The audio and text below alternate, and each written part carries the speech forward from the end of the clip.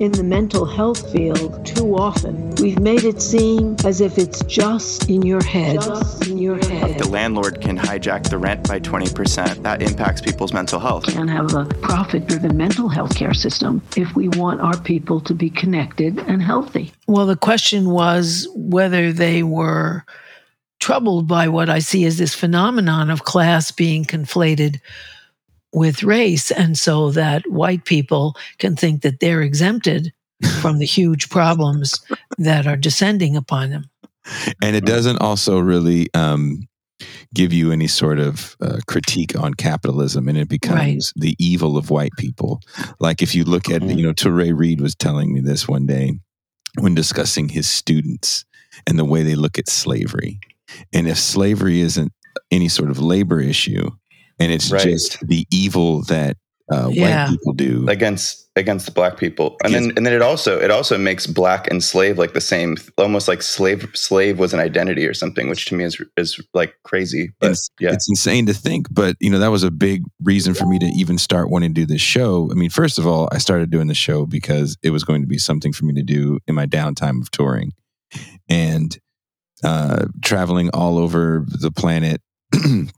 Usually in what we call B markets, which are the less populated areas in a lot of middle America, even the middle of places like Canada and Mexico and Brazil and Europe. Getting to know these people that were definitely harmed by capitalism helped shape my view on the world and it.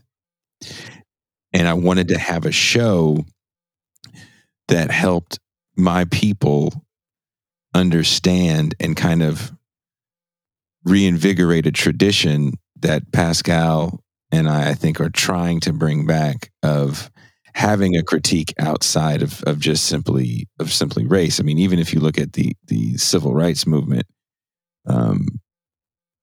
the March on Washington, isn't the march on lunch counters. It's the March on Washington for jobs and freedom. Right. Mm-hmm. So, it was material. I mean, I think there was a piece, I think by Adolph Reed from a while back that was like, everything in the civil rights era wasn't this abstract like anti-racism. It was like about all the demands that like Black civil rights leaders and all the participants in all the marches and everything like had really specific like material demands that were like affecting everyone as a racialized group, but it wasn't like, but it was about like, we as the racialized group want the material, like here's the demands that we want. It like, which is a thing that like now it's like almost, it's just become so abstract, I think, for a lot of people where like there often like aren't material demands or analysis really even hinged to the ideas. It's just sort of like this, I don't know. Yeah, it depends on where you're listening or looking for the conversations. But I think in a general mainstream sense, it's like what is even being talked about? And stuff gets real performative. Like I was having a conversation with the people I'm staying with in the lovely Central Coast of California. It does. Hey, you're right up the street from me right now. Yeah. What it reminds me of is the book, The Great Wurlitzer, which documents how, with big money from the FBI and CIA, they intended and quite well succeeded in perverting the women's movement with Gloria Steinem, prime CIA agent in charge, and the civil rights movement into a gender-only women's movement and a Black power movement instead of a people power movement, and that it was directed by the CIA and FBI against class. And I do remember from my feminist history an early meeting where Gloria Steinem was saying that we are all in the same boat, and the head of the welfare moms stood up and said, "Well, you're first class on that boat. I'm in steerage. We're not in the same boat. Our experience is really different." And a lot of people clapped because the attempt to allow class to be ignored was painfully successful, and we do have to undo it. And so I applaud that you're doing that.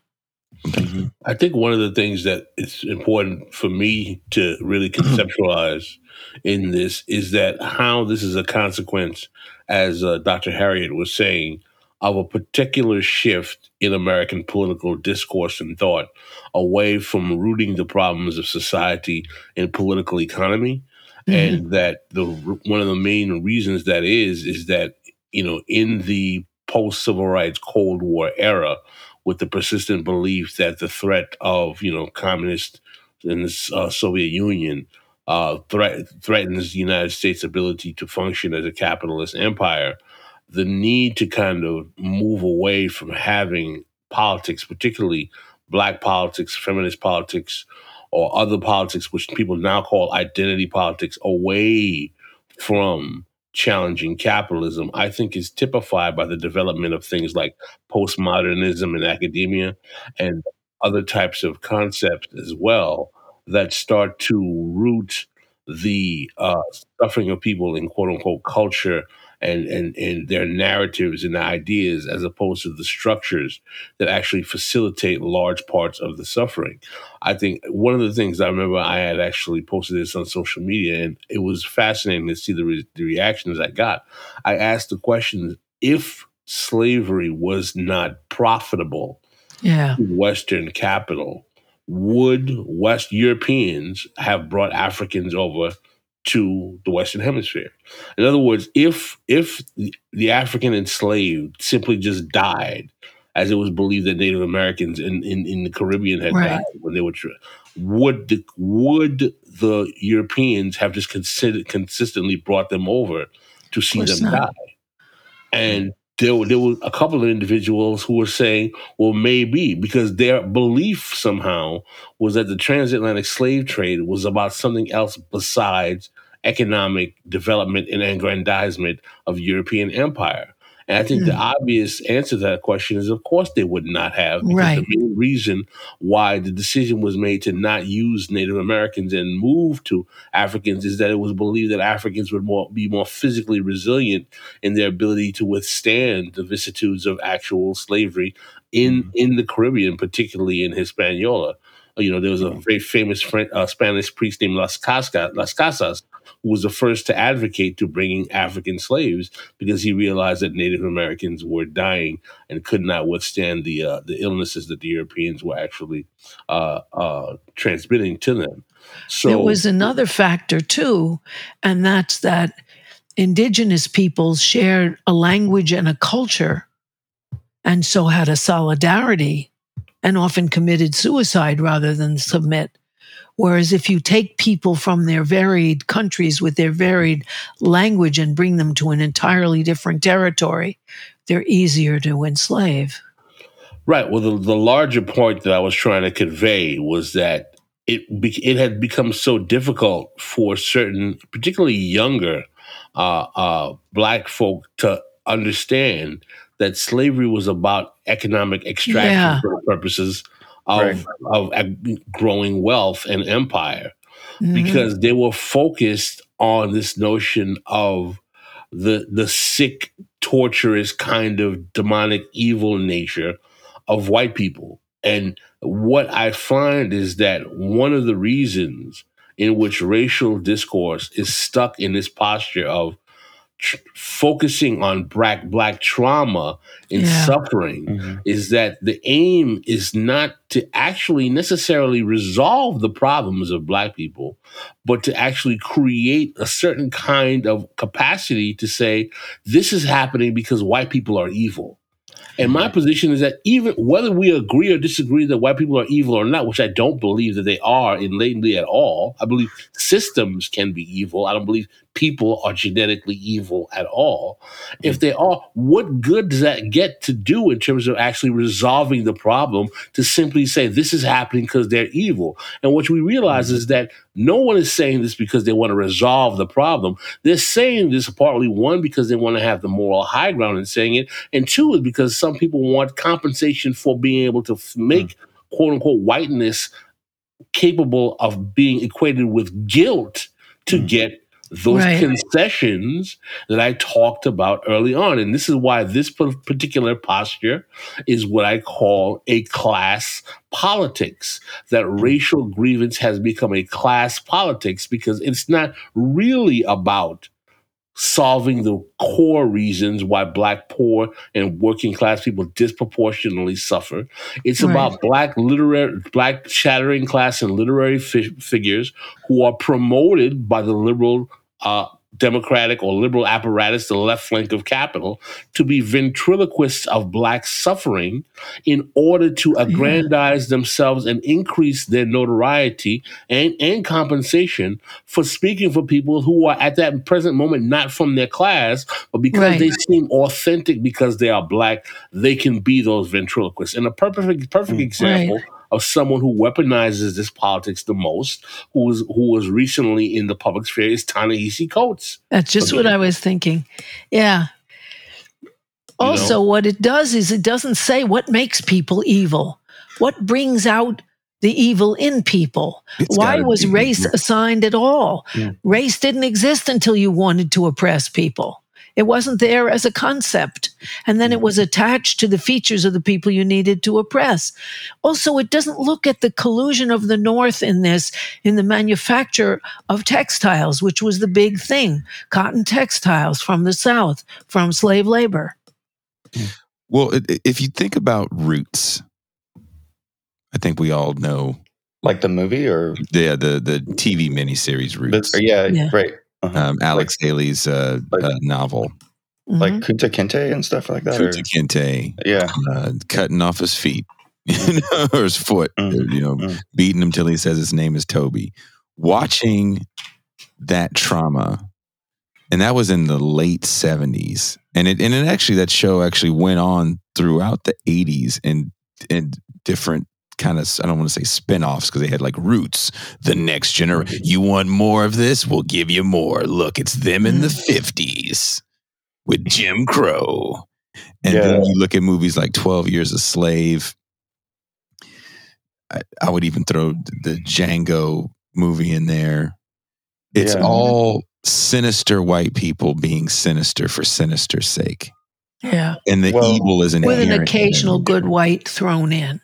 Got to have the good white thrown in because that's the only way you can get free as a Black person is the good. And then that kind of, I think that also, this is a whole other side thing, but then it's just like, I want to be the ally. Because I think something probably a lot of white people struggle with was, how do I be a good ally and stuff like that? So it's like, that guy, he shot the slave master in the head. So like, I want to shoot the slave master in the head or whatever. But it's like not, again, it's so like abstracted where it's like, but how does this even translate to like how?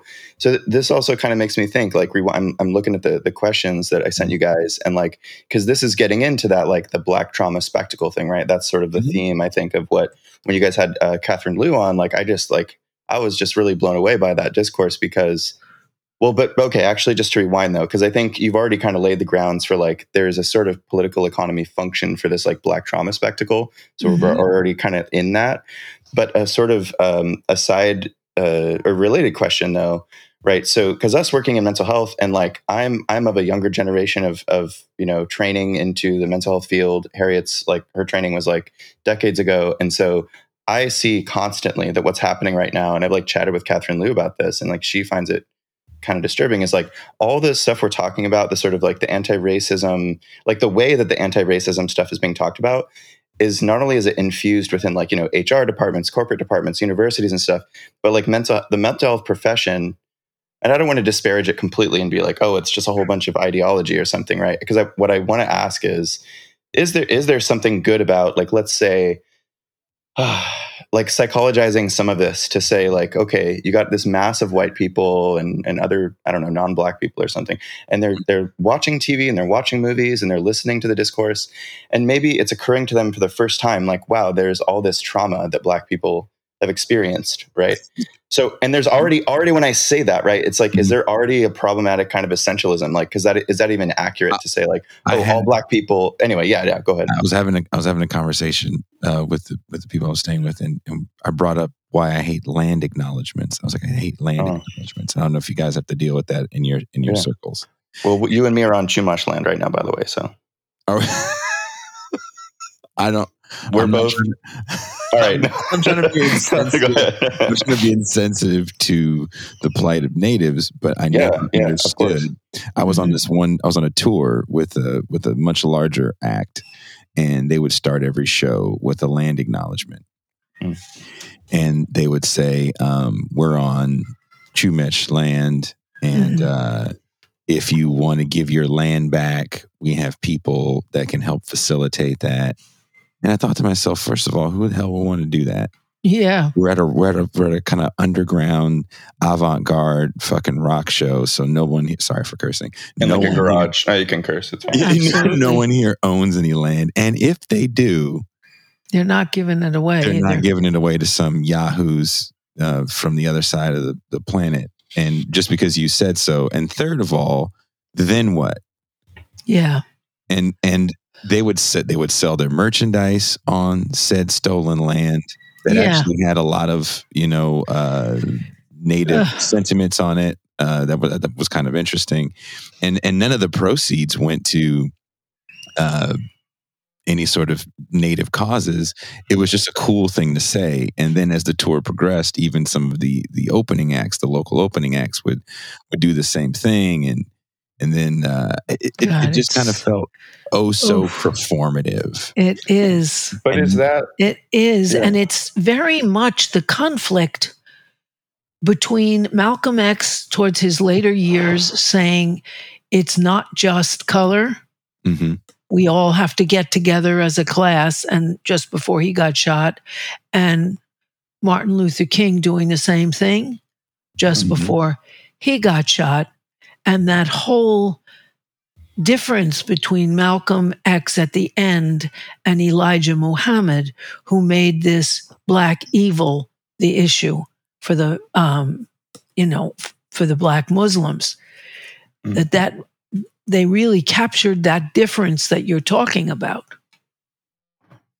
Well, but this trauma question though, right? Because I see the connection. You just jumped from I was asking the black trauma thing, and then because it's interesting. What I'm hearing from that is you're implying, well, okay, let's also talk about indigenous trauma stuff, right? If we're really going to trace back the amount of violence and suffering of colonialism and the slave trade and stuff, right? Because that's the other difficulty. It's this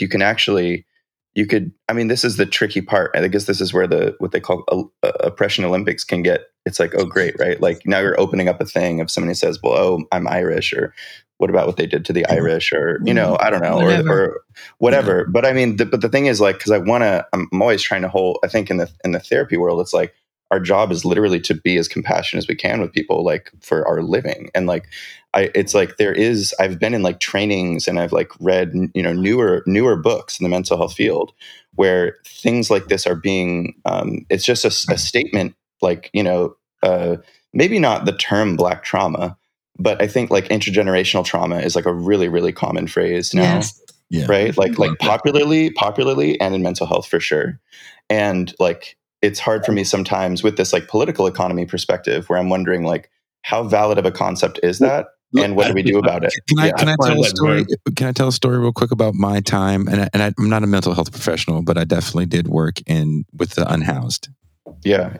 In a facility that we were only taking in people with severe mental health problems and older people. Mm-hmm. During the first parts of the pandemic here in California, with it's called Operation Room Key, for those that don't know, that got rolled out, where all these hotels that were vacant, not all hotels, but a lot of hotels that were vacant were getting occupied by the counties throughout California, and homeless people could stay in these places, and they were usually run by not the county, but run by nonprofit organizations. And I got a job with one of these nonprofits at one of these shelters. And one of the things that hit me was a lot of the people that worked for the nonprofit came from prison. Worked with a lot of murderers, a lot of guys that were locked in for 20 plus years. And sometimes they would know the people in the facility from their past life. And there was a handful of young children in there, very, very small amount, And one of the kids, or two of the kids, their mom, one of my coworkers who had been in prison for some time, 20 some years, had known the kid's grandma and grandpa when he was out running the streets. And the stories that he would tell, and not in a cool story like when I tell you tour stories kind of way, these tragic stories that he tells of being around these kids' mom when she was a baby and they were all getting high and like robbing stores, and finding out that one of the kids who was 12 hadn't been to school since the second grade. Jesus. That's generational trauma. And none of these kids were black, by the way. Yeah. And it was trauma on another level that I couldn't really wrap my head around. And I am a black person from the urban inner city. I was born in Oakland, California. I grew up in Richmond, California. And a lot of my life has maybe some of the stereotypical trappings that people want to use as some sort of authentic black experience. Drug addicted parent, getting the lights turned off. Like I get that way of life, but even these kids' lives was beyond my comprehension, because I couldn't understand having a grandmother that was still strung out. Damn. And living in a car. Like these kids lived in a freaking car by the train tracks before COVID. COVID got them in a shelter, got them a house. COVID got them in my facility, and the first thing I wanted was, well, you got to learn how to read, brother. Yeah. And we got a school program for them. We got books donated, and it was fascinating to kind of think about that for a second when we talk about things like, well, this trauma is generational. As I'm in a nice restaurant with a bunch of my black friends that all have college degrees. Right. They didn't even live my life. Yeah, but you have to say, what kind of society throws children away like that? What kind of family system do we have that abandons children to somebody who got knocked up? Wait a minute. What's going on here on every level? But to abandon people on that level. But the crazy thing to me too is like I'm actually slightly hungover, so I don't even have the capacity to like really get into my trauma story. And we're not, obviously that's not what we're here to do anyway. But I have a crazy ass trauma story. Yes. I'm a white guy. Section 8 housing. I mean, if I told, like, I could tell certain parts of my shit, and if someone wasn't looking at me, they'd be like, "Oh, you must be a black person, right?" Like, I have like, because of the stupid stereotypes we have in our society, right? But like, I've had conversations with friends. Like, I've lived in Santa Barbara, California, for the last 15 years or something, and I've like people that grew up here that have like, one parent's a professor and one parent's this other thing or whatever, who are like non-white somehow. That like we've been in conversations where like they're talking about things. I'm just thinking back. I'm just like, you have no idea what the shit's like in my head, kind of. And it's like, I can't, kind of, because I'm a white guy, they'll just be like, oh, well, shut the fuck up. What do you know? Right. And like, that shit is so weird to me. I think like going through, because I really loved like Black Studies classes in college, and like, all the, I'm about, I mean, there's certain forms of identity politics that I think are like beautiful and important and like crucial for us to, I think, build like a sort of collective empathy and multicultural understanding in America and whatnot. But like the way that kind of thing, I think what we're maybe naming is like this sort of intergenerational trauma thing can become this super weaponized, like interpersonal and class politics thing. Maybe that Pascal, I don't know if that was what you were maybe going to comment on a minute ago, because you were saying that earlier, I think before we hit record, right? That some of the race politics stuff ends up serving the function as a class politics, in a way, right? I mean, Adolf Reed, I think, is like most known for like writing about this a bunch. Yeah, where it's like suddenly there's a class analysis that's emerging in a situation, and then someone pulls this thing to be like, they like take it this other direction that like kind of doesn't apply. maybe, and like, or maybe I guess I'm getting vague with it. Yeah. But I guess I've seen that, I've experienced it, and it's just like, damn, that's really hard for us to like to have some solidarity if that's where that's gonna it's go. the But I know, denial. It's denial of class. And it's in this capitalist system, they've gotten away with that really long. It wasn't until 2011 that Occupy reintroduced that to America. Because from the 50s with the anti-communist crusades until 2011, that's a long time to deny exploitation and capitalism. It really is. I think part of the problem that we have here is that what people are focusing now with, particularly with the disparities discourse, is that, well, how do you deal with the fact that Black people only make up 14% or 13% of the population, but they make up 50% of homeless people? And when I hear, in other words, they are obvious, and I don't think I would deny it. I don't think Jason would deny it, or Adolf or anyone else would deny that there are huge disparities in the ways in which Black and brown people are victimized by capitalism in the way white people are victimized by capitalism. Yes. That's absolutely true. And no one is arguing that should be ignored. But those realities are rooted in political economy. And every time I hear someone mention those disparities, I ask a simple question. Why is it shocking that we have these massive disparities in this contemporary moment when up until literally the decade I was born in the 1960s, over 60% of Black labor was relegated to sharecroppers or domestic workers. Right. What does that actually mean? That means literally up until the decade I was born, the majority of Black workers were doing the same kind of work that they were doing during slavery, maybe without the same brutality. So what I'm saying is that if the American political economy throughout most of the 20th century relegated over half of Black labor to that type of work, why exactly are we shocked that after that decade of the 60s, when Black people transition into the 70s and the country is already in a period of massive deindustrialization. So all of those good middle-class factory jobs that were used to lift the white poor into the middle class during the New Deal are now starting to evaporate for everyone. And those sharecropper and domestic worker jobs are being made obsolete because of the changing of the economy and the introduction of technology to make that work obsolete.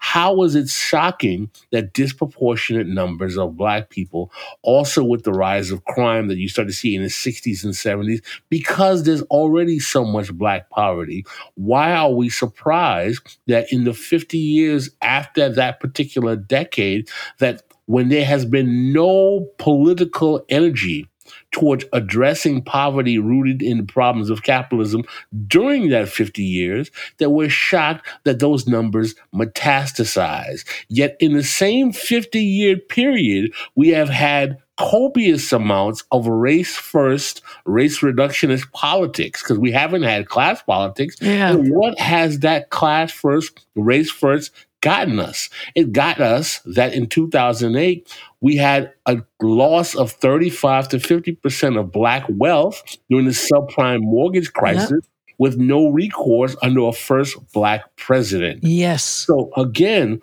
if we're going to talk about how the legacy of all this historic trauma is the reason that Black people are poor and suffering, how is it that one of the greatest causes of Black wealth loss doesn't even come from Jim Crow or the legacy of slavery? It comes from something that happened less than 20 years ago.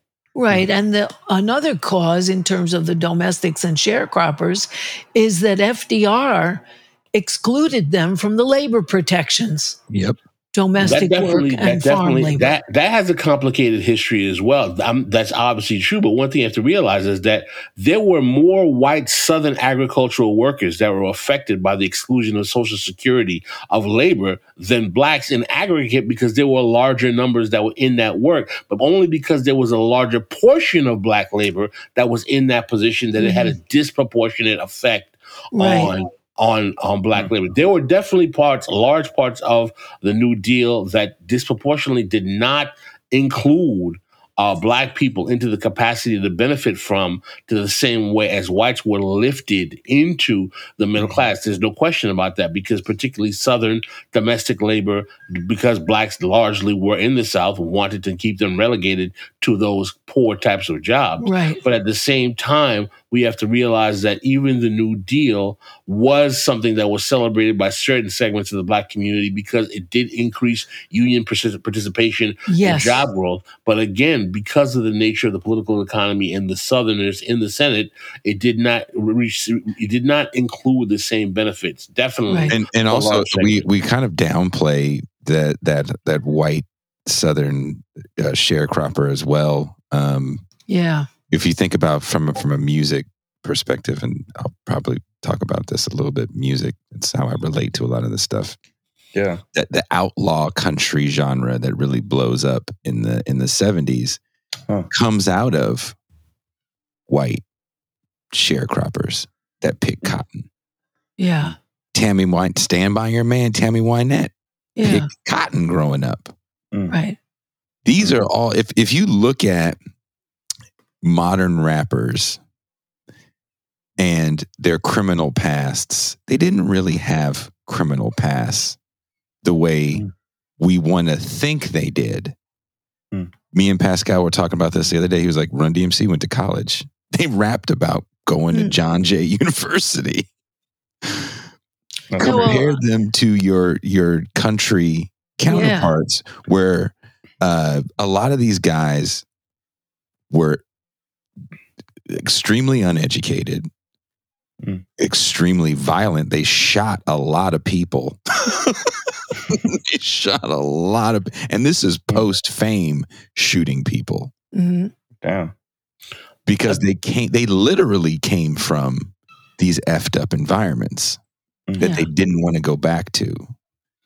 But that's a story you don't really get told, because it F's up the narrative of the Negro made good out of the hood hip hop story. That's right. What I've heard a lot of when you bring up those things, or just like the white poor or something. Well, I mean, two main things. One is, I think in the sort of professional anti-racism world, they'll be like, yes, there's white poverty, but here's all the ways you need to acknowledge your white privilege. Still, they're still just like they'll just like stop you, kind of just like shut the fuck up and acknowledge that you have it way better than everyone else. Or you're fired or whatever, Right. or there's this other one that I think this is an interesting. I mean, I think this is worth exploring, but like the sort of a certain part of the left that will say, what is it? It's something like there's really no such thing as a white working class. Like, I forgot if that's like a phenomenon idea or whatever. Well, no, not so much. If you think more like, I guess am I trying to steel man it to be nice or whatever? It's like if you just think of like, okay, black people were like torn from the shores of Africa, indigenous people were enslaved, everybody that we call Latino that's like undocumented and an immigrant, all these things where it's like, well, where'd white people come from? They're these like, we are these like settler colonial type people, right? That we're actually like always. I'm trying to think of how the narrative all white goes. People are from the aristocracy. Kind of. I mean, I think that's what they're trying to say. It's funny you say that, because I think that's what they're trying to argue, and what you're pointing out, I think, pretty actually does show that like that's just so not true. But I think that's the options that are available to us. I think in kind of the prevailing discourse That's what we have to fight. Why do you think Willie Nelson can get along with Snoop Dogg?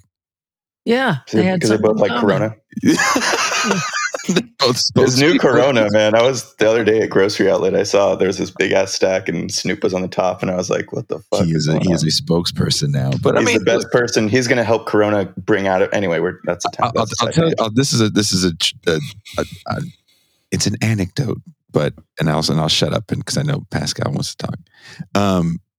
I was on tour, and we had a day off in West Virginia. And I don't know if you guys have ever been to West Virginia. It's a beautiful country, but it's really white, and it can be really, really scary for someone of my hue. And I have some friends there from years of touring, and they were like, hey, I see that you're here, and we had a day off in Morgantown, which is a college town. And he goes, I'm out here in the mountains, kind of in the middle of nowhere, and I really need your help. If you could drive out here and pick me up, I have a spare key. I have to get at my house. I'm working this job, and they got me staying up here in the mountains. I'll pay you whatever money you want. I'll buy you dinner, put gas in your car, like whatever you need. If you can help me out, I really appreciate it. It's a day off. I'm like, sure, it's fine. So we drive up in the middle of nowhere in the Appalachian Mountains, up like state routes. Hella fucking scary. Mm-hmm. And he's staying in this motel. And it's a motel like I've never seen. It's not one big building. It's like a series of small little shacks with like screen doors. Sounds like a horror movie. It very, very horror movie. They're like horror movies start like this, right? Like, hey, what you doing in the woods, black guy? So I was touring with my ex at the time. It was just her and I, and she is a small Asian woman from Canada. So she really has a very vague understanding of things like West Virginia, right, and its past, its history. But she is uncomfortable because it's starting to get like ding ding ding ding ding ding ding ding.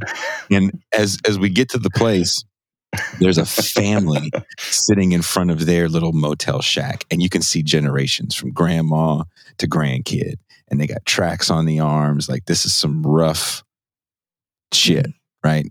We're in the middle of it. And my buddy comes out and he gives us a great big hug in the parking lot and standing in front of this family, and they're just staring at us like, because they can. Mm-hmm. And this is something that I'm used to seeing because where I grew up, I have a similar thing, not white people, but there's a similar thing. A bunch of people sitting on the front porch, cats roll up, they don't know. So we're going to look at you like, well, who the hell are you? Mm-hmm. Mm-hmm. So I understand this dynamic.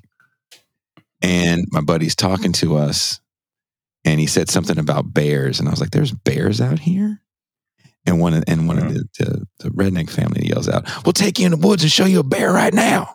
Oh, fuck. And I turned around and I was like, look, man, I'm from the big city and I'm scared of bears. I don't want to see a bear. I'm terrified of bears. And they laugh. And they said, the big city is where all the crime is. And I then responded, I was like, and one of them had a camouflage shirt and one of those really big Duck Dynasty beards. And I said, look, dude, I said, for me, this is the scariest shit I'm going to see. A white dude in the camouflage shirt is the oh shit sign for black people. And they all start cracking the fuck up. And they look at me and they go, oh no, man, we got your back. These backwood motels, you're safe here. I mean, some asshole may yell out nigger from his truck, but fuck him. We got your back. Damn. Huh. It was an interesting exchange. That's a crazy ass story. It is. It was an interesting exchange. It is. Because That's cool. first of all, we are from similar environments to the point where I know how to navigate that environment. Right. And even though we're not the same, the environment we're from is similar. Right. And almost and just we like can have a certain dialogue. And the opposite of that happened to me with an anecdote. I was walking down the street a long time ago when the black Muslims were more active. And this guy came to me and said, buy my newspaper. Your people enslaved my people in the 1800s. I said, wait a minute. My people were in steerage en route to a sweatshop to work 18 hours a day. Are you kidding? How many slave owners do you think were around? You got it wrong. What'd he say? That's crazy. He was kind of stunned. Oh. He said, wait a minute, and I went on to say, hey, what are you talking about? Working in a factory 12 hours a day for $12 a week? What are you talking about? Most white people who came to this country came as indentured servants, arrested for petty crimes so that they'd work it off and populate the colonies. Are we kidding? What are you talking about? He had no idea. I think that what this demonstrates is that the way in which particularly in the post-movement era that we're talking about. We have a theme on our show. We call it the 50-year counter-revolution. And the theme of the 50-year counter-revolution is that basically all of the politics and social and political discourse in the 50 years since the assassination, 50 plus years since the assassination of Martin Luther King, the post-civil rights era, has been a counter-revolution against the rise of the New Left and the New Deal Civil Rights Coalition. And that all of this kind of reactionary politics, even the kind of race first, race reductionist politics, is really about trying to neutralize the capacity to address politics rooted in challenging the institutions that are deemed by the ruling class to be necessary to keep the American empire going. Right. And one of those main things is capitalism, quite frankly. And what has happened is that cynical voices that are on both sides of the table are focused on trying to make it seem like the capacity of blacks and whites coming together to challenge capitalism on a class or an economic based paradigm is impossible. It's never worked. White people have always kind of abandoned class-based politics. So what you will find often from, particularly black elites, college-educated blacks, is they will say that those working-class whites will always abandon you. You can't trust them.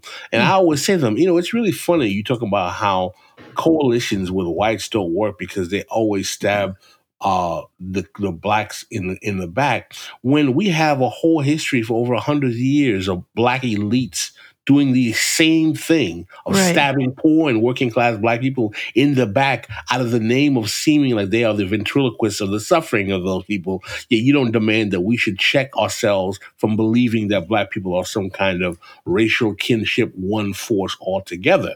Yeah. Because again, the notion of actually having two classes of people coming together to challenge capital has people on both sides of the aisle so concerned because their material politics are rooted in being able to leverage the suffering of these classes. And I want to get back to something that Max was talking about, racial intergenerational trauma.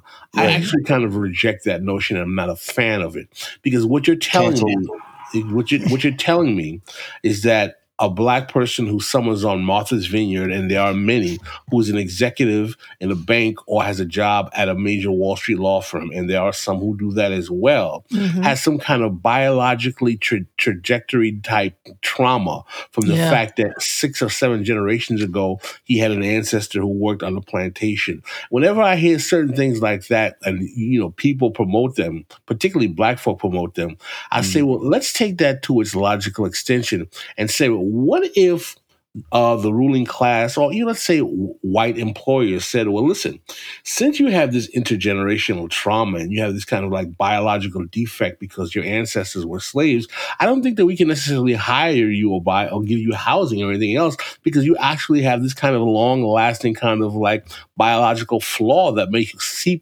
pop up in the workspace and make it difficult for us to be able to necessarily deal with you. So everyone has that. I mean, let's just look at the Constitution. 6% of the people could vote. They had to have property.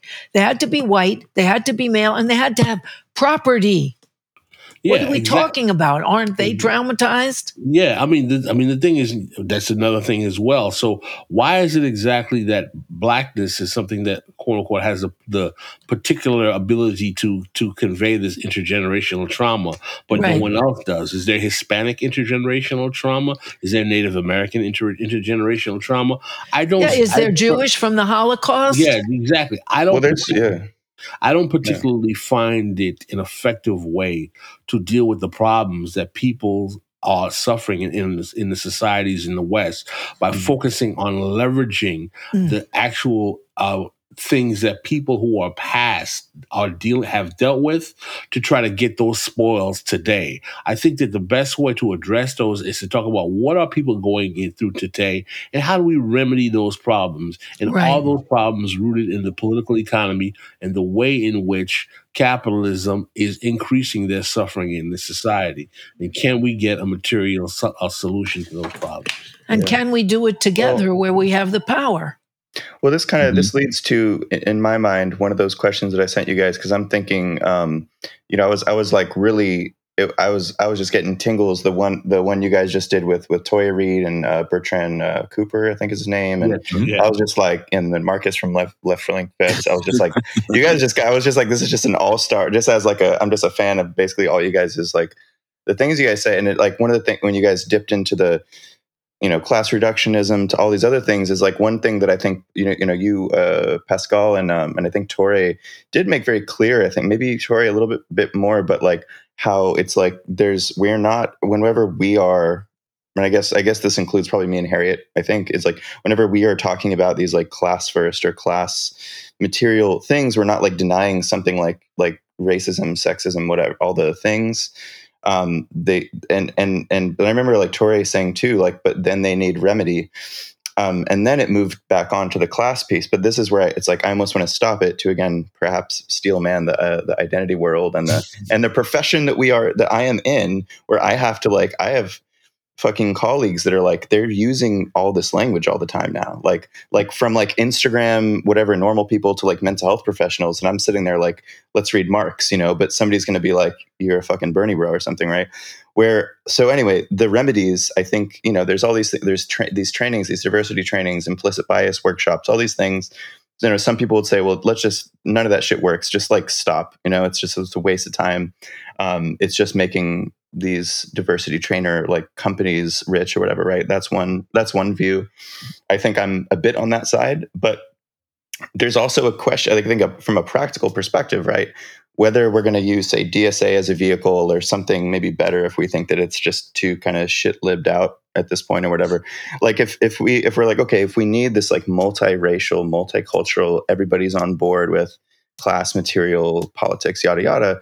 There's also the question, like, how do we work together, And like, from what I've heard is, this term microaggression, I do think it's overused, but like there's shit where sometimes I could imagine, I don't know about for you, you Pascal and Jason, like speaking for all Black people, obviously, but like, if you're in a room, if you're in these things and then like somebody does some shit, if there's some shit that's just like, wow, that's like, it's just a hurtful thing. Like that what people call the implicit bias thing, right? Like the white lady pulls her purse away when the black guy walks in the room, or men doing this thing of like talking over women every fucking time they're trying to talk, or whatever, right?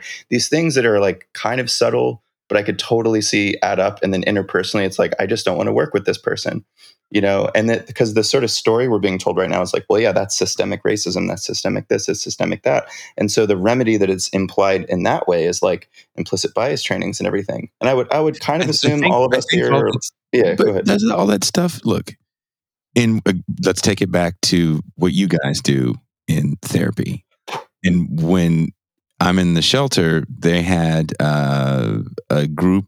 I can't remember the name of the group. I think it was a nonprofit group as well that wasn't associated with the nonprofit that was running the place, that dealt with a very small handful of some of the people there. Because like I said, you had to be severely mentally ill if you weren't 65 with health problems, and also homeless. So also had that. And you have to answer about 100 questions or 170 questions. I forget how many it is totally to be qualified as homeless. Let's also not forget that. So one thing I noticed, all the quote unquote mental health professionals, they were all very young and generally pretty white. Mm-hmm. And if they weren't, they definitely weren't from the environment of the people that they were talking to. Mm-hmm. So there's a disconnect right there. So at that point, what kind of implicit bias training, what kind of racial training are you going to do to really help you understand, the plight of the people? It's just going to be your sympathy. And it's like Bertram Cooper talks about, well, who gets to write the poor Black experience? It's never poor Black people that are writing the story of this experience. So who is helping these unhoused people that are suffering years of trauma? It's never the people that have been where they've been. Mm-hmm. Yeah. So instead of having an industry that, is a very lucrative industry at this point. If you guys started going off and doing conferences on how to be better white people and not question systems, you'd make a lot more money, right? Yes. Yeah, I'm thinking about it. I want to. There's some nice mansions in here in Santa Barbara. I'm looking at. One of the most beautiful parts of the state we're in right now, right? Yeah, and I'm going to acknowledge Chumash land and then do the diversity trainings, then get the mansion. Robin DiAngelo starts every speaking engagement off with a land acknowledgement. Mm-hmm. And her book, this is just my opinion, I skimmed over it. I didn't read the whole thing. I'm not going to lie. Mm-hmm. But it just felt like a white lady telling other white people how to be a better white person. For her own pockets, kind of. Just hey, be a better white person. I'm sure she felt good when she wrote it. I'm sure, I believe in my soul she felt good when she wrote it. Not just for financial reasons. I don't think she's a comic book villain. Mm-hmm. She comes from a world where people say crazy shit like that. But even like, let's say, and as an example, right? Like there's that trope of just like the white person that's like, can I touch your hair and shit like that, right? And there's like 5,000 things like that, right? That like, that there is like a probably, maybe not 100% consensus. All black people are like, yeah, that shit sucks. But like a lot of fucking black people are like, I hate when they do that shit, right? Like there's a lot of things. Just like you'll get women in a room and they'll be like, I hate when men do the thing, right? Or whatever. We can keep going down the list. So it's like, how do we, because I do think there is something to that at the very least, like from a class organizing perspective, right? Like if we want to build really strong, I want to say inclusive, but it's like, I almost feel like I can't even say the word anymore, but like if you actually want to build the kind of movement we want, and then there's people like, can I touch your hair and shit, right? Or just these like creepy men, you know what I mean? So how to like, how easy it is to be like, don't do that. I'm a creepy man. I'm not gonna sit here and lie and say I don't like enjoying the female form. And sometimes I get caught doing it and I feel like shit. And sometimes I get called out doing it, and it makes me conscious of the fact that I'm doing it. I go to the gym every morning here in Arroyo Grande. I'm going to say it the right way. We're not going to anglicize it like people do out here. And I see the fear in women's eyes as they walk back and forth in the gym to pick up equipment or work on different machines, because I see all the men look. That's uncomfortable. And watching that makes me acknowledge the fact that, oh, that's pretty gross. And I've been that guy. I found as a woman, if someone, in my experience, and of course there's situations where I wouldn't do this. When I was young and I walked by, I remember this firefighter whistled and I said, do you realize that insults me? And he said, no, I thought it was a compliment. And we had a nice talk. Because sometimes, I've said that a couple of times, like some guy said, you have nice legs. And I said, would you like me to compliment your balls? No, actually. And, how does this feel? And sometimes people are just into the cultural norm. They really don't know what they're doing. And they need... You should compliment people's balls. It'd be really funny. They walk need, down the street. They need a little bit of reasonable suggestion, not based on a premise that they're evil, but that they're misinformed. And that works well. People are into the cultural norms that they're in. And you're not going to build an alliance with people unless you give them the benefit of the doubt. And let me ask this question to our hosts and even my. I'll ask this question to our host, but Pascal, I've heard me tell this story. I lived in a music rehearsal and recording studio in Oakland, California, and there was a kid.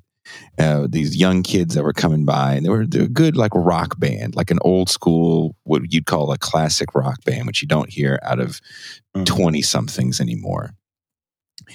And one of the kids had started falling down a rabbit hole of Jordan Peterson and Alex Jones. And whenever I was at the front counter working there, the kid always felt the need to try to talk to me about something he had learned from Jordan Peterson or Alex Jones. And I would then tell him my opinion of it, and he would appreciate it, and he would go on. And he started buying InfoWars shit. Like he had a hat, he had a shirt or some shit. Nice. But he would still keep coming to me and wanting me to challenge what he's hearing from these guys. And so the kids' band played a show at a very famous place in Berkeley, California called the Gilman. The Gilman is a independently run venue that has been the launch pad to careers of bands like Rancid, Green Day, insert Bay Area punk band here. They started at the Gilman. And the Gilman has rules. Back in the day, they would have to read your song lyrics because there's no racism, no homophobia, no sexism. You couldn't even have sponsorships, so they couldn't have major label bands come in, because if you had a corporate sponsorship, they wouldn't have you. So that's the vibe of this place, even now, 30, 40 years later. But as the new younger generation comes in, there's a little less of a solidarity and there's more identity politics. Still a cool place to go. It's a little different than it used to be. And again, still a cool place to go. Still good people. Still good message, I think, overall, what they're trying to do. What they're doing. They're doing it. But this kid goes there and he's wearing a shirt. It might have even been a Proud Boys shirt. Ooh. And again, this is a kid that's like 21, 22 years old. And he doesn't understand fully what he's doing. Whoa. He doesn't get the message at all. Had he had seen me before that show, I would have told him, hey man, don't wear that shirt there. We'll talk about it later. Don't wear the shirt there. And he wouldn't have wore it, and we would have had a conversation about it later, and he probably would have laughed about it and went on with his life. The kid wears the shirt there. They would go to load in at the venue, and the venue goes, you either take that shirt off or you guys get the fuck out of here. And the kid goes, no, I'm not going to take the shirt off. And the thing about his band is they didn't support this stuff at all. And they didn't even really have that much, because they didn't watch Jordan Peterson. So they had no idea what the fuck the shirt was. Yeah. And they were kind of weirded out by it. So they're telling him, dude, just fucking take your shirt off. Now there's a standoff about his personal freedom, which is one of the things that people like Jordan Peterson and all those people talk about. And the libs are going to take it from you. They're fascists. So he's not going to stand down. They tell the guys, get the fuck out of here. You can't play. It was a big show for them. That place does fill up.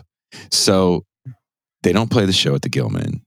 The next day, one of the people posts the guy's name and where he works on social media and say, let's get this Nazi fired. That kid, within a few weeks, was living in his car across the street from the studio in the homeless encampment because he had lost his job. Now, that's a radicalizing experience for him on the other side. Yes. Right. I would go full Nazi in a minute if that, you know what I mean? Right.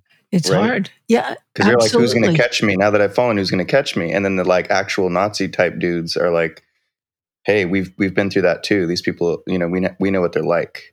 Join us. There was a bit of a Nazi contingent in the homeless camp that was across the street. It was broken up. But because the benefit of the doubt that that no one is better than anyone else and that we're in this together would have meant an explanation. Do you realize what that says? Yeah. Like some kind of conversation. Yeah. Yes, because that's another person. Yeah. And like, hey, man, can't do that. I'm a bourgeois woman in many ways. But when I worked with addicted, homeless drug addicts, I got along very well. And my supervisor said, why do you get along well? And I said, why I don't get along very well with some other people, because I know they're not better than me. And I know I'm no better than these guys. So we get along. We're people. Well, let me ask you, unless Pascal, because you've been kind of, I don't know if you have something to say, you've been quiet for a while, but I have a question that's a little bit, it's one of the ones that we wrote to you guys that it's I think a little bit more for you, but I guess for all of us, maybe if I could just do that. So it's all right. I'll do it. We're okay. It's like, man, I just killed the room. So it's this. So psychologized. I really like this word. That like what you think, Pascal, and then anyone else, like why so much like activist discourse and culture on the left became so psychologized, like these terms like lived experience, microaggressions, intergenerational trauma, right? Because like that didn't, I'm assuming, Harriet, from your when you were in the like, I don't know, We you had left none of that. 60s, 70s, none of those terms were used. Nope. I'm sure there were like maybe some things that were like, what's the like thrashing, or what was her name? A feminist. It is kind of what we would call canceling or call it. I'm sure there were like interpersonal things that were going on, right? Yes, and there were some people who were biased against half the population that had a dick. Right. Yeah, but like now there's like this whole vernacular, and you're also like kind of supposed to know it. Like it's almost, there's an assumption like you have to know if someone's like, oh well, that's, you committed a microaggression. Like you're actually sort of, to be in the club of the left, that you actually have to know the terms. You have to like agree with it. It's like a valid concept. You have to like kind of, it's kind of nuts. And like, and it's, again, I'm not like 100% shitting on the whole thing and saying like all of this is totally stupid and useless, but I'm curious with like your analysis. But your analysis, Pascal, just because from what I've heard, the way you talk about, right, that 50-year counter-revolution and all of that, like all the time, and your political economy analysis, like how did this evolve? This like very psychologized, because these are all psychology concepts, right? These aren't political concepts, but then they've been made to seem strictly and purely and strongly political. But there are things going on inside people's sort of heads and hearts, and then that becomes the sort of the starting point of the politics, I think, in a large. Where do you think this came from? I think this comes from the way in which psychology becomes a kind of go-to way to address problems of people's lives, starting in the 80s. There's a really good book by a woman named Janice Peck who talks about Oprah Winfrey in the neoliberal age. I forgot the actual title of the book, but she talks about how one of the values of Oprah Winfrey to kind of American society from the top down is that she transfers the problems of people from actually being rooted in political economy and systems and structures and rooted in themselves and the fact that they need to be somehow therapized into a kind of way to deal with their problems because the defect is with them. And I think that once we relegate the problems of society to psychotherapy or psychiatric analysis in that way, it roots the problem in the individual, divorced from the actual systemic structures that address it. And I also think it's part of the move that combines with postmodernism as well, starting with in the 80s to kind of really kind of effectively move away challenges to capital and the ruling class and start rooting the problems into individual personalized experiences and defects and problems of people without looking at systems. But then you have another thing that happens now today is that there's the term systems, like in the same discourse, I'm hearing terms like systems and structures and stuff be used a lot. And I guess in my view that it's still within the same individualistic and psychologized framework, but it's like thrown in. Does that make sense? Like, do you guys come across that where it's like blah, blah, blah, blah, blah, but it's systems, it's systemic racism or something, but then it actually still goes back to like a sort of, a non-class analysis and a sort of psychologized. I don't know if I'm making that up, but it's something that I've come across a lot where the terms that are almost getting to the problem being used, but without the actual analysis. Does that make sense? Yeah, but I mean, I think the problem with the whole using of the system is that they are actually not talking about the system that generates system. all of them, which is a capitalist system. Exactly. Right. They're not talking about capitalism. They're talking about it in a kind of amorphous kind of overall way. And they'll say the system replaced demand. The system replaced the term the man. Well, there'll be like the system of white supremacy, right? Like, so all these systems oppressing us, such as white supremacy, such as patriarchy, such as they're not looking at economic systems, at political economy, because the trend, which we're in our very small way trying to combat, and it's not just in your head, is to try to prevent a mass movement in the United States, because the mass of people are suffering, no matter what their color or what their race or what their religion or what their sex. They're suffering and they're dispossessed and they have no future and their dream is dead. And they don't want that out, that the declining empire is screwing them all. And so we need to revive that. So you say systemic racism instead of the man, right? Yeah. Mr. Charlie, whatever you want to throw in there. Mm-hmm. To me, that's just my opinion. That's what it comes off to me. Would you agree, Pascal, or you don't agree? No, I definitely think it makes it into some kind of thing that exists in the air, divorced from the overall structural mechanisms that keep the system working. It's like the system of white supremacy, and it also makes it something that's mystified that can't be challenged. Mm-hmm. It also creates a grandiose, it's like you could be talking about something interpersonal or even I guess like mass incarceration, right? To say, instead of saying, like, because whenever I hear you guys talk about like this reserve army of labor, et cetera, analysis, or, the shock absorbers, I know when like Rick Wolf came on, like that's so different than, say, Michelle Alexander. I mean, I think that work is super important too, It like is. the all of and 13th and everything.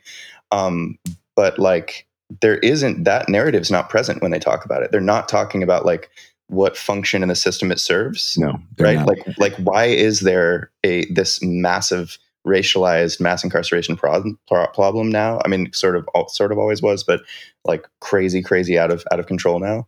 It's like something like, I feel like it's more palatable from whether it's like you're watching MSNBC or like The View or like listening to, I don't know, something like that. They'll say like, well, this is clearly white supremacy. It's like white supremacy has done this, right? Well, it is a reassertion of slave labor in a new form. However, that also has to be discussed with the prison industrial complex and how very profitable that is. But class is the most repressed discourse in the United States. And ever since the CIA initiative in the early 70s is to replace class analysis, not to enhance it, but to replace class analysis with racial and sexual analysis. And to divert the movement. Yep, it is. It's worked too well. Michelle Alexander's book, where I look at it as a great intro drug to kind of understand incarceration on a commercial level and not on an interpersonal level. And hopefully Michelle Alexander's book leads you to James Foreman Jr.'s book, Locking Up Our Own, which does challenge structures and racial notions that you get out of Michelle Alexander's book, which pretty much draws a line between slavery and where we are today. And the 13th documentary doesn't even try to blur that line. It just says there's slavery and mass incarceration. And this is the connection. And the connection goes back to being the sinister nature of a white majority. And that's why a lot of people have problems with the 13th documentary. And there's definitely a lot of people in academia that have issues with Michelle Alexander, who does not say that that's her definitive work and actually has issues with the book at this point. Because there's different directions that she even wants to go when looking at the idea of mass incarceration, especially post Foreman's book, which I think is an essential read to truly understand how we got to where we are, opposed to Alexander's book.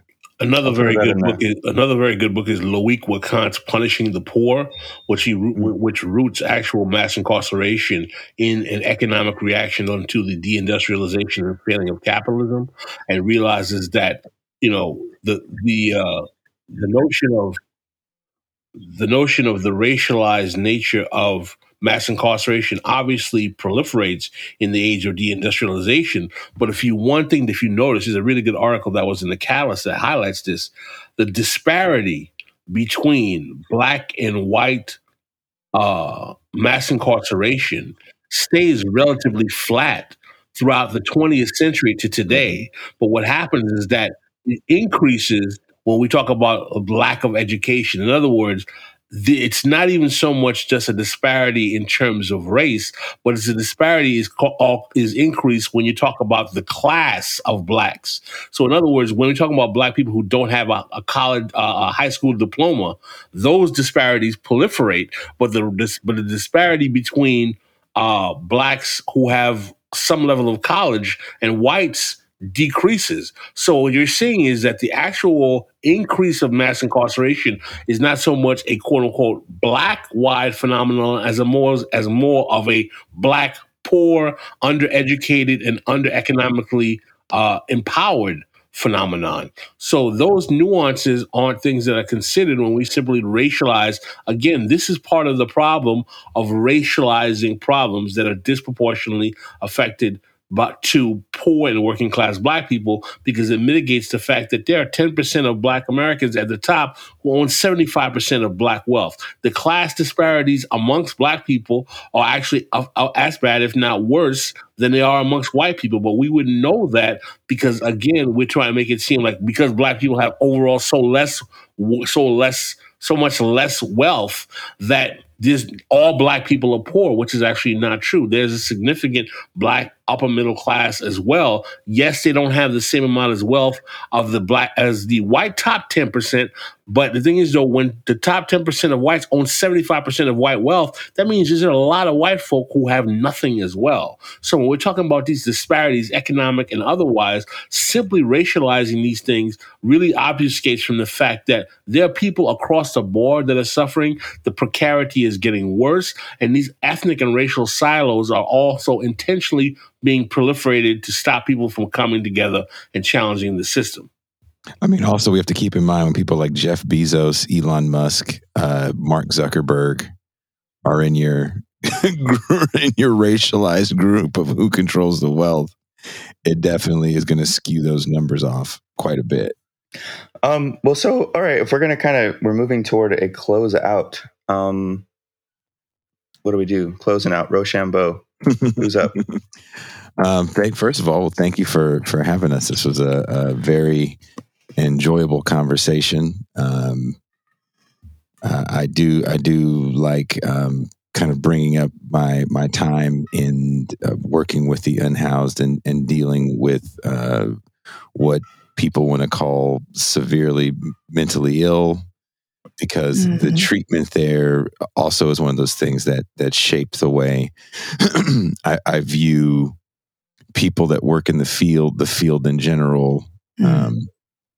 To expand on that conversation and really show, like capitalism's effect on the way we look at that, especially in the era of defund the police, and we just need more mental health professionals. Seeing it at a very low level, it showed me like, well, people are going to treat it like they treat everything else. You're not going to get their best. And I think the idea, people think that crazy, qualified, highly skilled psychologists are going to come out and talk people down from having episodes, and it's not that. That to me is that's a whole episode kind of conversation to me too, because I do think that's been a troubling trend, I think, in this assumption of like, oh, we just replace cops with social workers, and like not understanding the degree, like this, maybe we could even do this as a whole thing and just kind of interviewing you about that or something. And then maybe even having just I think a broader discussion about homelessness, unhoused, whatever. Sure. And like, because all the things around that too, because sometimes it's like, oh, let's throw mental health services at it. But it's like, you need like a supportive housing system with social workers, with casework. I mean, you actually need like so many things, and then like psychiatrists. And you also need basic respect for those for people as people, whether homeless or not. That's number one. Anyway, I should go because somebody's been trying to call me too much. Okay. All right. Okay. Goodbye. Wait, I muted her. Well, how is it? You just Thanosed her. You just Thanosed Harriet. I'm not trying to silence a woman. I mean, guys, come on. Don't. You Thanosed her. You did even more than silence her. That was beyond you.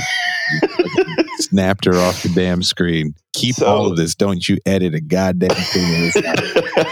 Liam, I don't know you from Adam, but if you edit this shit out, you are doing a disservice to your listeners. Yeah, Liam, you gotta because we gotta get the abuse on tape of this of Thanos. What is this Thanos thing? Thanos snapped Harriet. Be Thanos her right off the damn screen. I was in my goddamn defense. When I muted her the first time, I was just trying to, because there's that ruffly sound of like her, and I was like, oh, there's a mute button, and I can just hit that for like 5 seconds, and then it wouldn't unclick. So but they're probably going to come after me. So whatever. There's worse things that can happen. That's true. That's true. Okay, so those 2 books, we're going to put those in the show notes. We didn't actually ask you guys in the beginning. What the hell is your podcast? Why did you start it? Why should people listen to it? What do you guys talk about on your podcast? This is for the listeners that have question. not heard you before. This is a Pascal question because he says it so eloquently. Okay.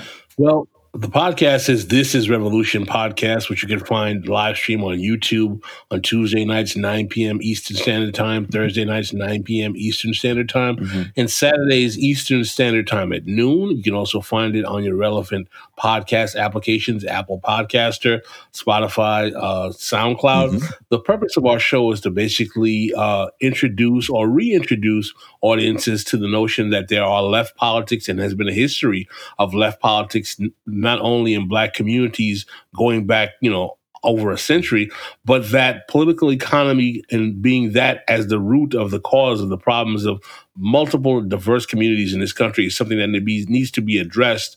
And we're trying to basically find a way to maintain a conversation about global affairs, popular culture, and all types of things that American society deals with without subscribing to the normal kind of boring ways in which the left discusses these issues, and realizing that our goal is to really escape the cloud of capitalist realism that has us believing that this is the only option we have.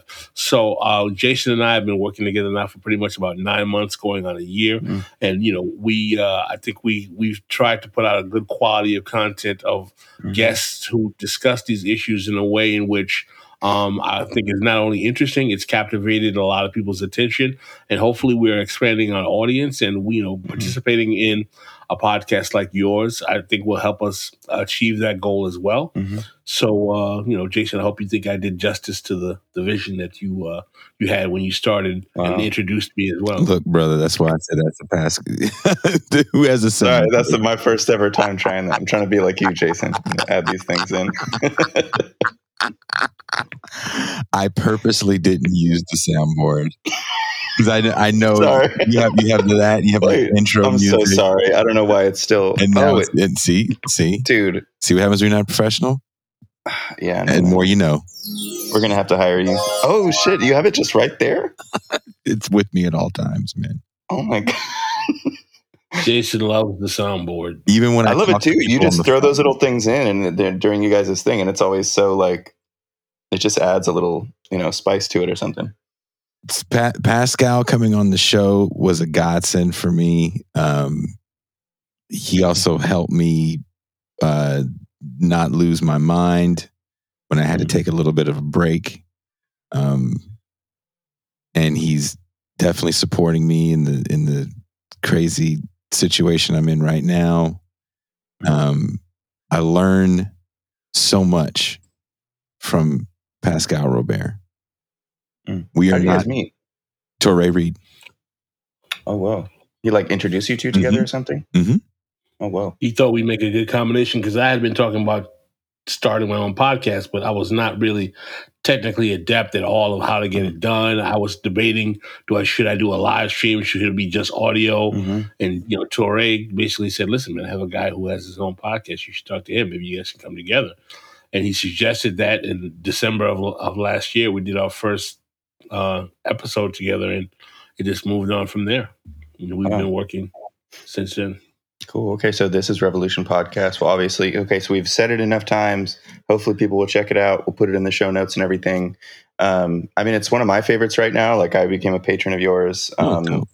And yeah, I just... You get all the after hours bonus stuff. Yeah, exactly. And the new movie nights. I'm glad you're enjoying the show, Max, and thank you for being a patron and supporting our work. Yeah, of course. And any of our patrons who want to jump ship and abandon us for This Is Revolution, it's reparations. I wish I didn't. Sorry, I'm I don't even know you guys like this to make these jokes. You can make that whatever. joke. Look, joke if it's funny. Shut up if it's not. That's what I say. Okay. I'm around so many old white academics that at a certain point I'm like, look, I'm going to say outlandish shit and I don't care anymore. We were teasing Michael Albert last night. I feel like Patreon at this point is becoming like subscription services for streaming. Like I can't just have Amazon.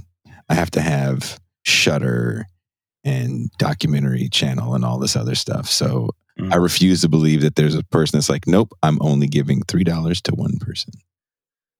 You know, this is just how we consume content at this point, because let's be honest, there's no true left TV station that I know of, unless someone knows of one, or media station that is going to enable us to do this at the level that we do it on without the support of listeners. So, well, we are, maybe as a sort of also closing thing, we are we'll more officially announce this soonish, but we're trying to expand our podcast to include more hosts soon, to and other sort of therapists, social worker, mental health professionals. And then we're going to try to do the, sort of prioritize POC, et cetera, kind of thing. Just so we don't have a cast of like a shit ton of sort of left white therapists, and hopefully not a stupid way, but to just expand the conversation. I think these conversations, when you have more in the room, it's like more fun. Like things bounce around more and stuff. I think that's cool. And then some of us can take breaks and be like, I'm going to take a week or two off, and then so-and-so can come in and out. So, and if you guys know of anybody actually, right, of people that are like sort of, I think the foundation is, I guess you could say left in air quotes, but like, I don't know, Marxist-y. I do know someone. She was actually a guest on the show, but she was a little shy. I mean, the show went for, I think, 2.5 or 3 hours. And this is before I was like really cut. I think we cut it for a patron thing, but not at the hard hour like we do now with Pascal. And it's an audio only thing. It's definitely up on the patron side. But it was, I think it's like confessions of a drug counselor. And it's her. I may have seen that one. Yeah, you should listen to that. She takes like deep freaking dives into her look at the industry. She's around my age, and she's a quote unquote person of color. It's an Asian woman, but that was a great episode. I've been trying to get her back on. To kind of do a part 2, because she's been out of the industry for some time, but it's one of those industries that just stays with you. Yeah. She had a line in there. She said, "You hate," I forget if this was on air or not. She goes, "I hated the fact that I'm looking at someone and I'm trying to remember, are you the person that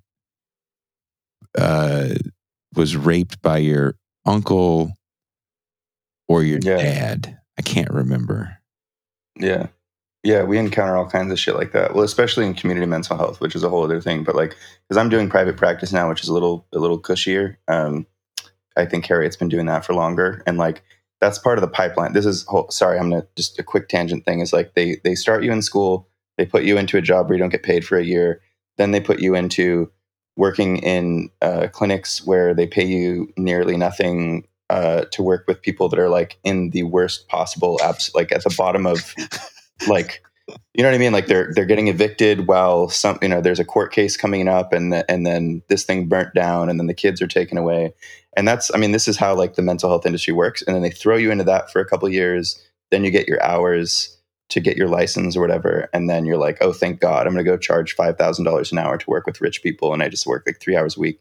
And then you're just like, then you abandon everyone. And then the only people that are like really helping the people at the bottom in this psychologized mode, right, where we're like, that's how you help people, is you give them therapy and stuff, instead of like, let's raise minimum wage and 98% corporate tax rate or whatever we need. You just go like, oh, you just throw these like these students who were like, I want to help, and they went to school for psychology, and then you just throw them into these clinics where they're just like, I have no idea how to help people. Like none of the training you gave me can help me not get the uncle to rape the person or get the person off the street or whatever. You know what I mean? Like the actual therapy is like not going to do it. And not to say it's like not helpful. Obviously it's helpful. I wouldn't have gotten it. Everybody that's benefited from therapy knows like, wow, that like changed my life or whatever. But then you look at all these structural things. So anyway, yeah, that's the industry in a nutshell. And it is quite depressing. And that's my big beef about people that say things like, "Oh, we can just will you?" And we talk about that on the episode. So please, this is Revolution. I'll check it out. This episode you can find online called "Confessions of a Drug Counselor." And okay, all right. And she definitely talks about basically what she thinks is going to happen is that you're just going to have counselors be police. And there's already situations where counselors act as police. Right. And then the only difference, I guess, at some point, maybe you have to give them guns or tasers or something. That'll be the situation when someone gets stabbed or shot. Right. And then that'll be that weird, confusing thing. It's kind of like what Adam Curtis, when he talks about like in Egypt after the Arab Spring, where all of a sudden everybody's like, military police, help us, because, it was like, help us because the bad guys took power because we didn't have a plan. Mm-hmm. Right. Like, I don't know if that analogy makes sense, but it's suddenly like, we want to defund the police. We want to abolish the state. We want to blah, blah, blah, blah, blah. Like all this sort of like, I think sometimes not super mature, maybe sort of anarchist-ish politics, where it's like, oh wait, we didn't really think out a plan of how to redesign the society in the way we wanted. And then in that vacuum of power, something way worse happens, Anyway. That's how I see it. And I think, I don't know, is your take on that, Pascal, somewhat similar? It's a tough nut to crack. I've never really been able to figure out exactly how these dynamics really cross each other over in terms of these systems. But I think that the whole kind of relegating to the initial point of relegating policing power to mental health or a therapist, I don't understand how people believe that that's going to be a solution to the problem, because you're just giving who has the monopoly on violence becomes a question for me, and who can dispatch it. And are you just transferring that over to someone who's supposed to be the therapist? That's kind of how I see it. And so if you're down to do a show about that, I'm definitely down to come back, and I can definitely see if my friend is down to come back as well. That would be really dope. I mean, because I think that's the crux of and also with Defund the Police, because we actually have never even done an episode on that. I mean, despite it being very kind of fever pitch, I think both of us like kind of don't know. It's not like we don't know what to say about it, but I do think there's like a lot of nuance that's needed in that conversation. But especially in this regard, because it's like at that actual point of crisis or crime or violence or whatever you want to call it, like, what do we actually envision as like the way that should work? And I don't think in most conversations there's any, like, I don't actually take seriously most of the conversations around it in most cases, most of the time, because it's like, I'm like, wait, what about this though? What about that? And then like, we don't have answers for that, So anyway, it's not like I'm against the whole abolition thing or whatever. I think it's like, yes, let's keep having that conversation. But anyway. All right, get out of here. Well, thank you. It was so cool to have you guys. It was so cool to have you guys on. Everybody should listen to This Is Revolution podcast. Well, hopefully we can bring you and Harriet on. That would be cool. That'd be great. Maybe we'll do the Defund the Police episode with you and Harriet. Yeah, and the other thing is, I'll say listeners that haven't listened to This Is Revolution podcast, I think it's like one of the most beautiful mixtures of, like the actual content is so deep and so much food for thought and such an like intellectually rich set of analyses, and you will laugh a lot because Jason's really funny. I think Pascal, I don't know if you think of yourself as funny, but you guys say the funniest shit, and like, and then you just go into like a banter about stuff, and then you come back like into this political economy analysis that I'm like, how did they just like, how can this analysis be so much fun? So anyway, you guys do it. I can't do a show that's not fun, because when the left stops being fun, then no one wants to be part of the left. Yeah. It's okay to be fun. All right, guys. I hope you have a great rest of your Friday and your weekend, and we'll email and stuff later. Yeah. Because I might be coming down that way soon, so we'll email. Cool. All right. Peace. By the way, listeners, if you have enjoyed anything you've heard Harriet say in this program, you will definitely enjoy Capitalism Hits Home, which is a solo program that Harriet does through Democracy at Work, which is a worker-owned cooperative that produces other great programs such as Economic Update with Richard Wolff and the Anti-Capitalist Chronicles with David Harvey. I can't recommend enough that everyone also listen to Capitalism Hits Home if you enjoy It's Not Just in Your Head. Capitalism Hits Home is a sort of broader overhead view. It explores the way that capitalism shapes our personal lives, our psyches, our relationships, our families, and it looks particularly at the sea change in American personal life as all Americans, but the top 10 or 20% of Americans, have our security and our chance for a future become as precarious as it always was for minorities and families headed by women. It's not just in your head, and Capitalism Hits Home are definitely complementary. And if listeners would like to check out Capitalism Hits Home, Harriet, where should they go to find it? Either on YouTube or Democracy at Work or on my own website, harrietfraud.com.